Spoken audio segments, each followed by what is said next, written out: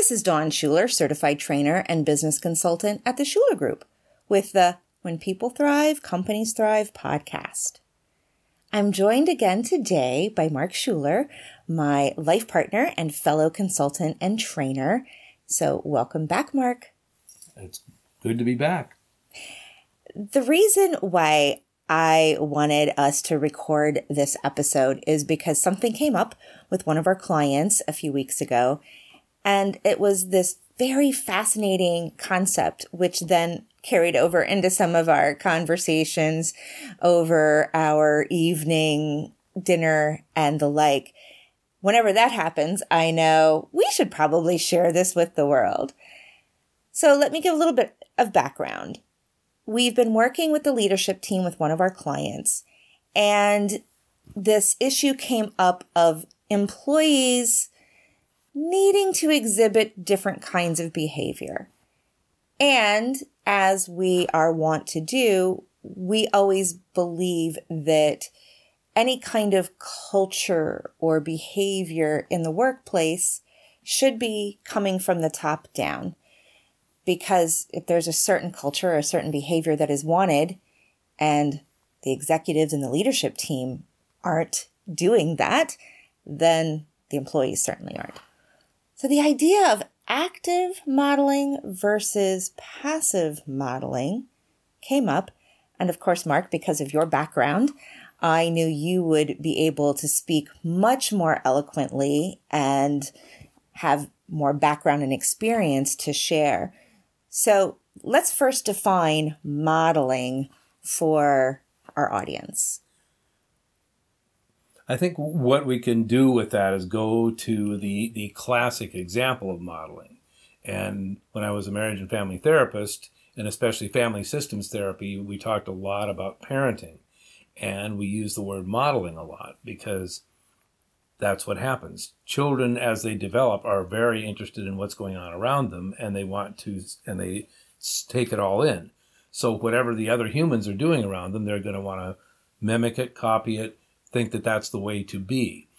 And so when we would talk to parents, we would say, you are modeling whether you know you are or not. Just by being there, you are showing them something that they're taking in.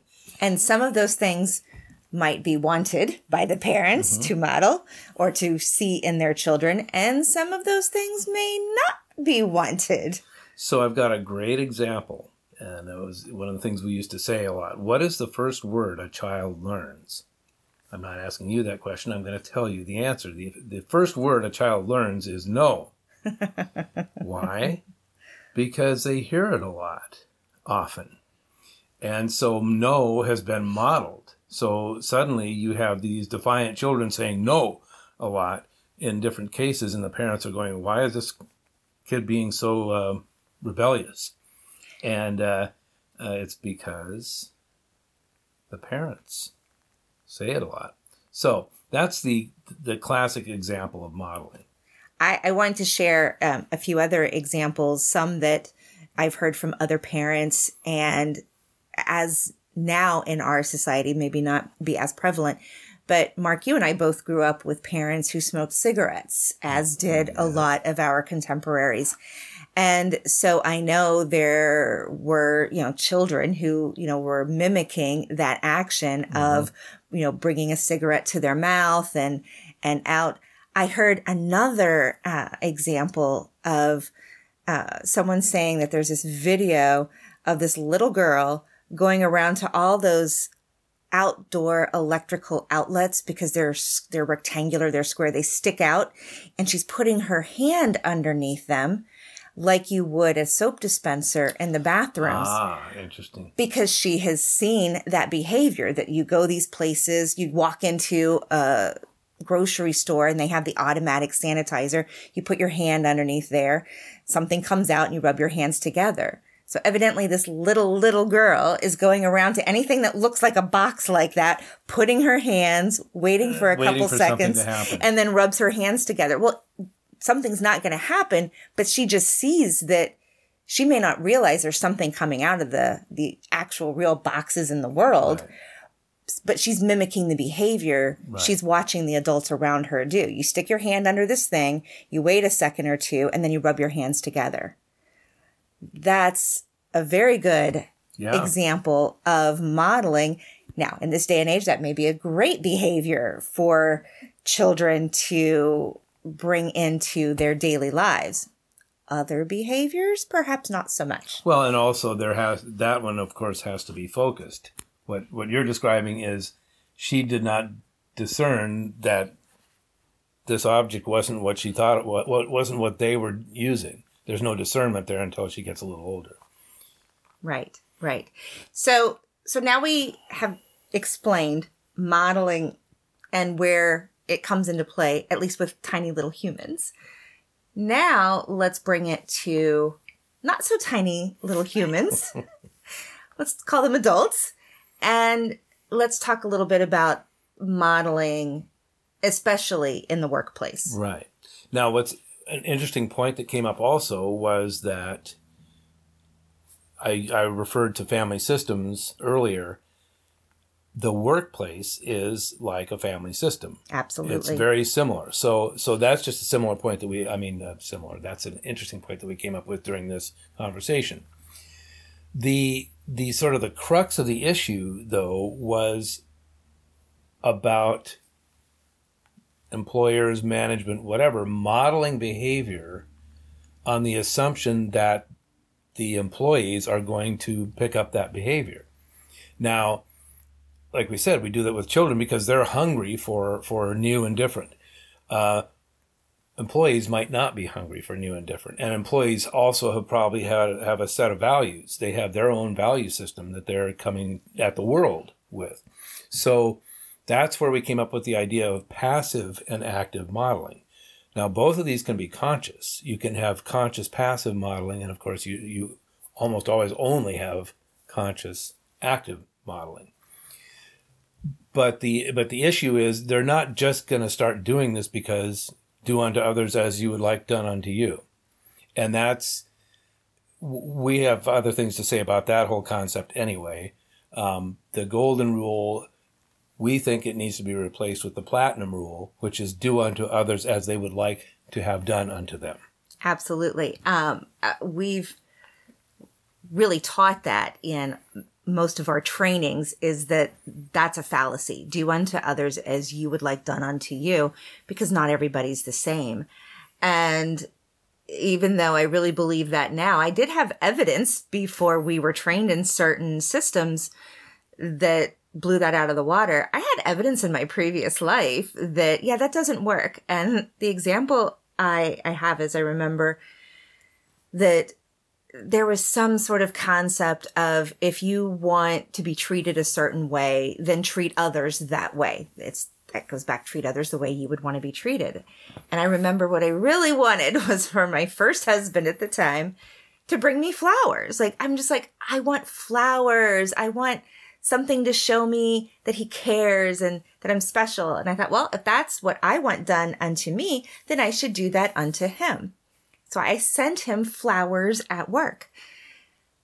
Did I ever get flowers? No, I never got flowers because I was hoping that he'd pick up on that behavior, on that modeling, and be consciously aware of what I was doing. But I never shared with him I had done that, hoping to model that behavior. Also, maybe not nice, like, here, let me do this for you, so you do it for me. But whatever, that's another podcast episode, I'm sure. Well, if you had said that would definitely be active modeling. It would be. The point that I also want to make sure we add here is I was resentful that I'd done the whole, I treated somebody the way that I wanted to be treated.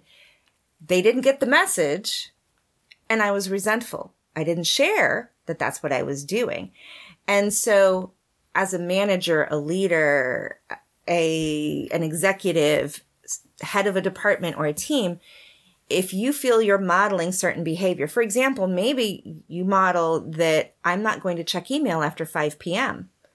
I'm not going to respond to emails. And so you expect that you're going to help your team develop this culture of we don't have to always be checking email. And you're modeling it by not responding to emails after 5 p.m. But yet the rest of them aren't doing that. And you can feel resentful that they didn't pick up on your supreme modeling of an amazing, great behavior. So those are all great. Those are good examples of what we're talking about. What came up in the conversation that we're talking about with doing our training with the company is that somebody was engaging in active listening. And so brief description of active listening, if you don't know what that is. Active listening is essentially when you're talking with somebody, having an interaction. It's definitely about blocking out your need to say something or your tangential thoughts or whatever. You have to minimize those, because the important thing is you want to really get what they're communicating, what they're saying. The way that you do it actively is by repeating back to them some of the things that they have said.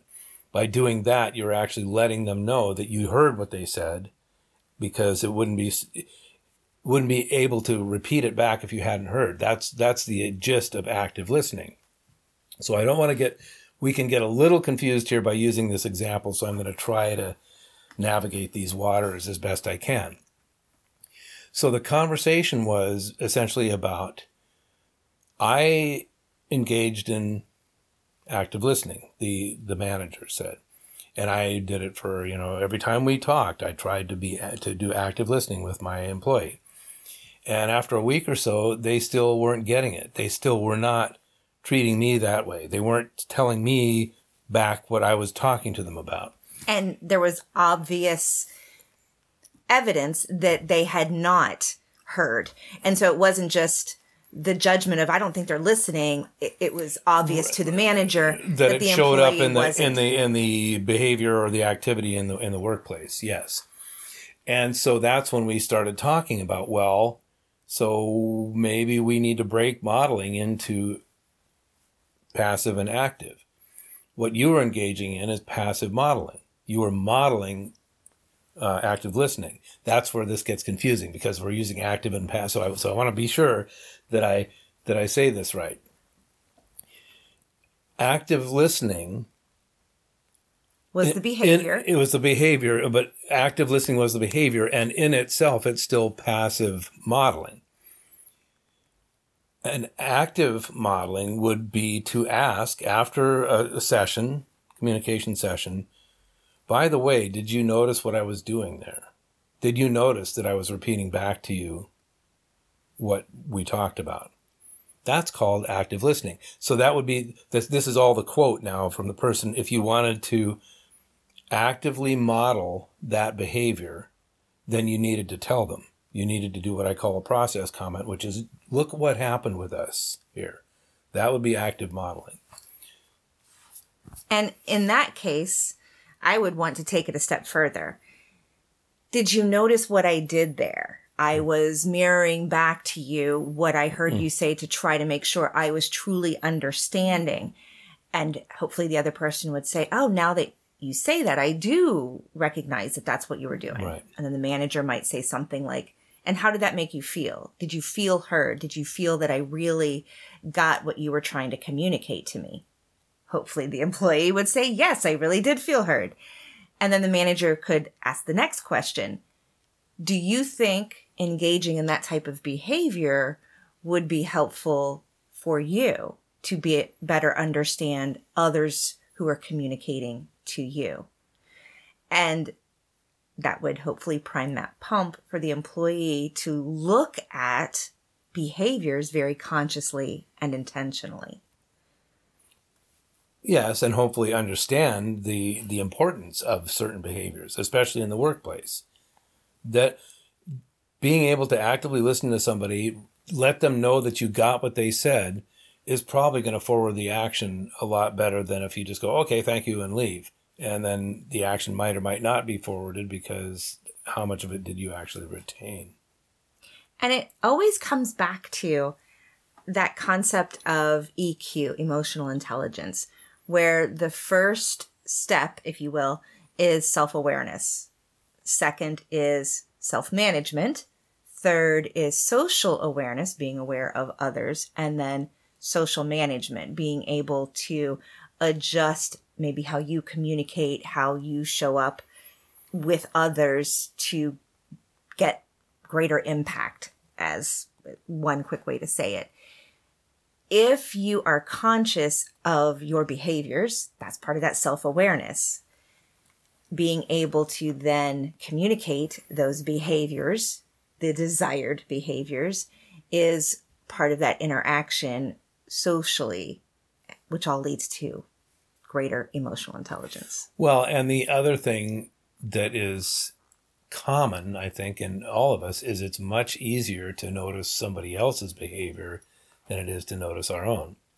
And so self-awareness, assuming self-awareness in somebody when you're passively modeling something is probably not going to get you too far.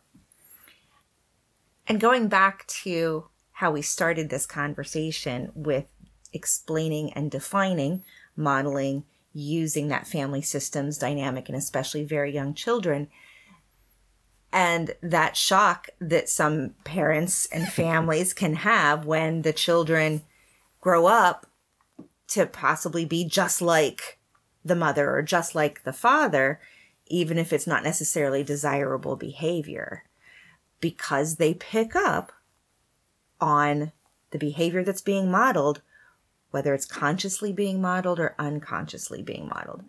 Here in the workplace, I believe that we as a consulting and training company have the opportunity to bring more of that awareness to people about you're going on in your day, behaving all sorts of ways, doing all sorts of things. How much of it, if you look at it, is desirable and that you want to be doing those things? Well, and of course, my thing is how much of it is forwarding the action. I use that term because what I believe about any official communication, we're not talking water cooler if we ever have one to stand around again. That would be dated. This is still COVID that we're dealing with here. But any communication that is on the clock, so to speak, in the company, okay, I won't say any, but most, absolutely most communications are about doing something that is going to move things forward. We talk with people in the business because we want something to happen. And it's really important to have that concept that, yes, we're communicating for some kind of a outcome. Because any communication that doesn't do that, any part of it that doesn't do that is essentially wasted time as far as what you're doing in the business. This kind of stuff is what makes us tick, obviously, which is why we can talk about work things even after work hours, because we love what we do. And it goes back to that forward motion or forwarding the action that you were talking about, Mark, because it's in line with what we do here at the Schuler Group with people, processes, and performance. This particular topic on active modeling versus passive modeling is definitely part of performance. It's getting the most out of you yourself as an employee and those on your team or on your staff in the organization, because the better we can perform, the more consciously, more aware we are of that, it's just going to make us more productive, more efficient, and help that organization be more sustainable, successful, profitable. So for you listeners out there, if this is something that we can help you with, making sure that you've got the right people in the right seats, that they are doing the roles that are very clearly stated and performing at their strengths, please reach out to us at www.theschulergroupllc.com. And Mark, thank you again for a very fascinating discussion, at least fascinating to me, and I hope our audience as well. You're welcome. Let's do it again sometime. I'm sure we will. Until next time, may you thrive.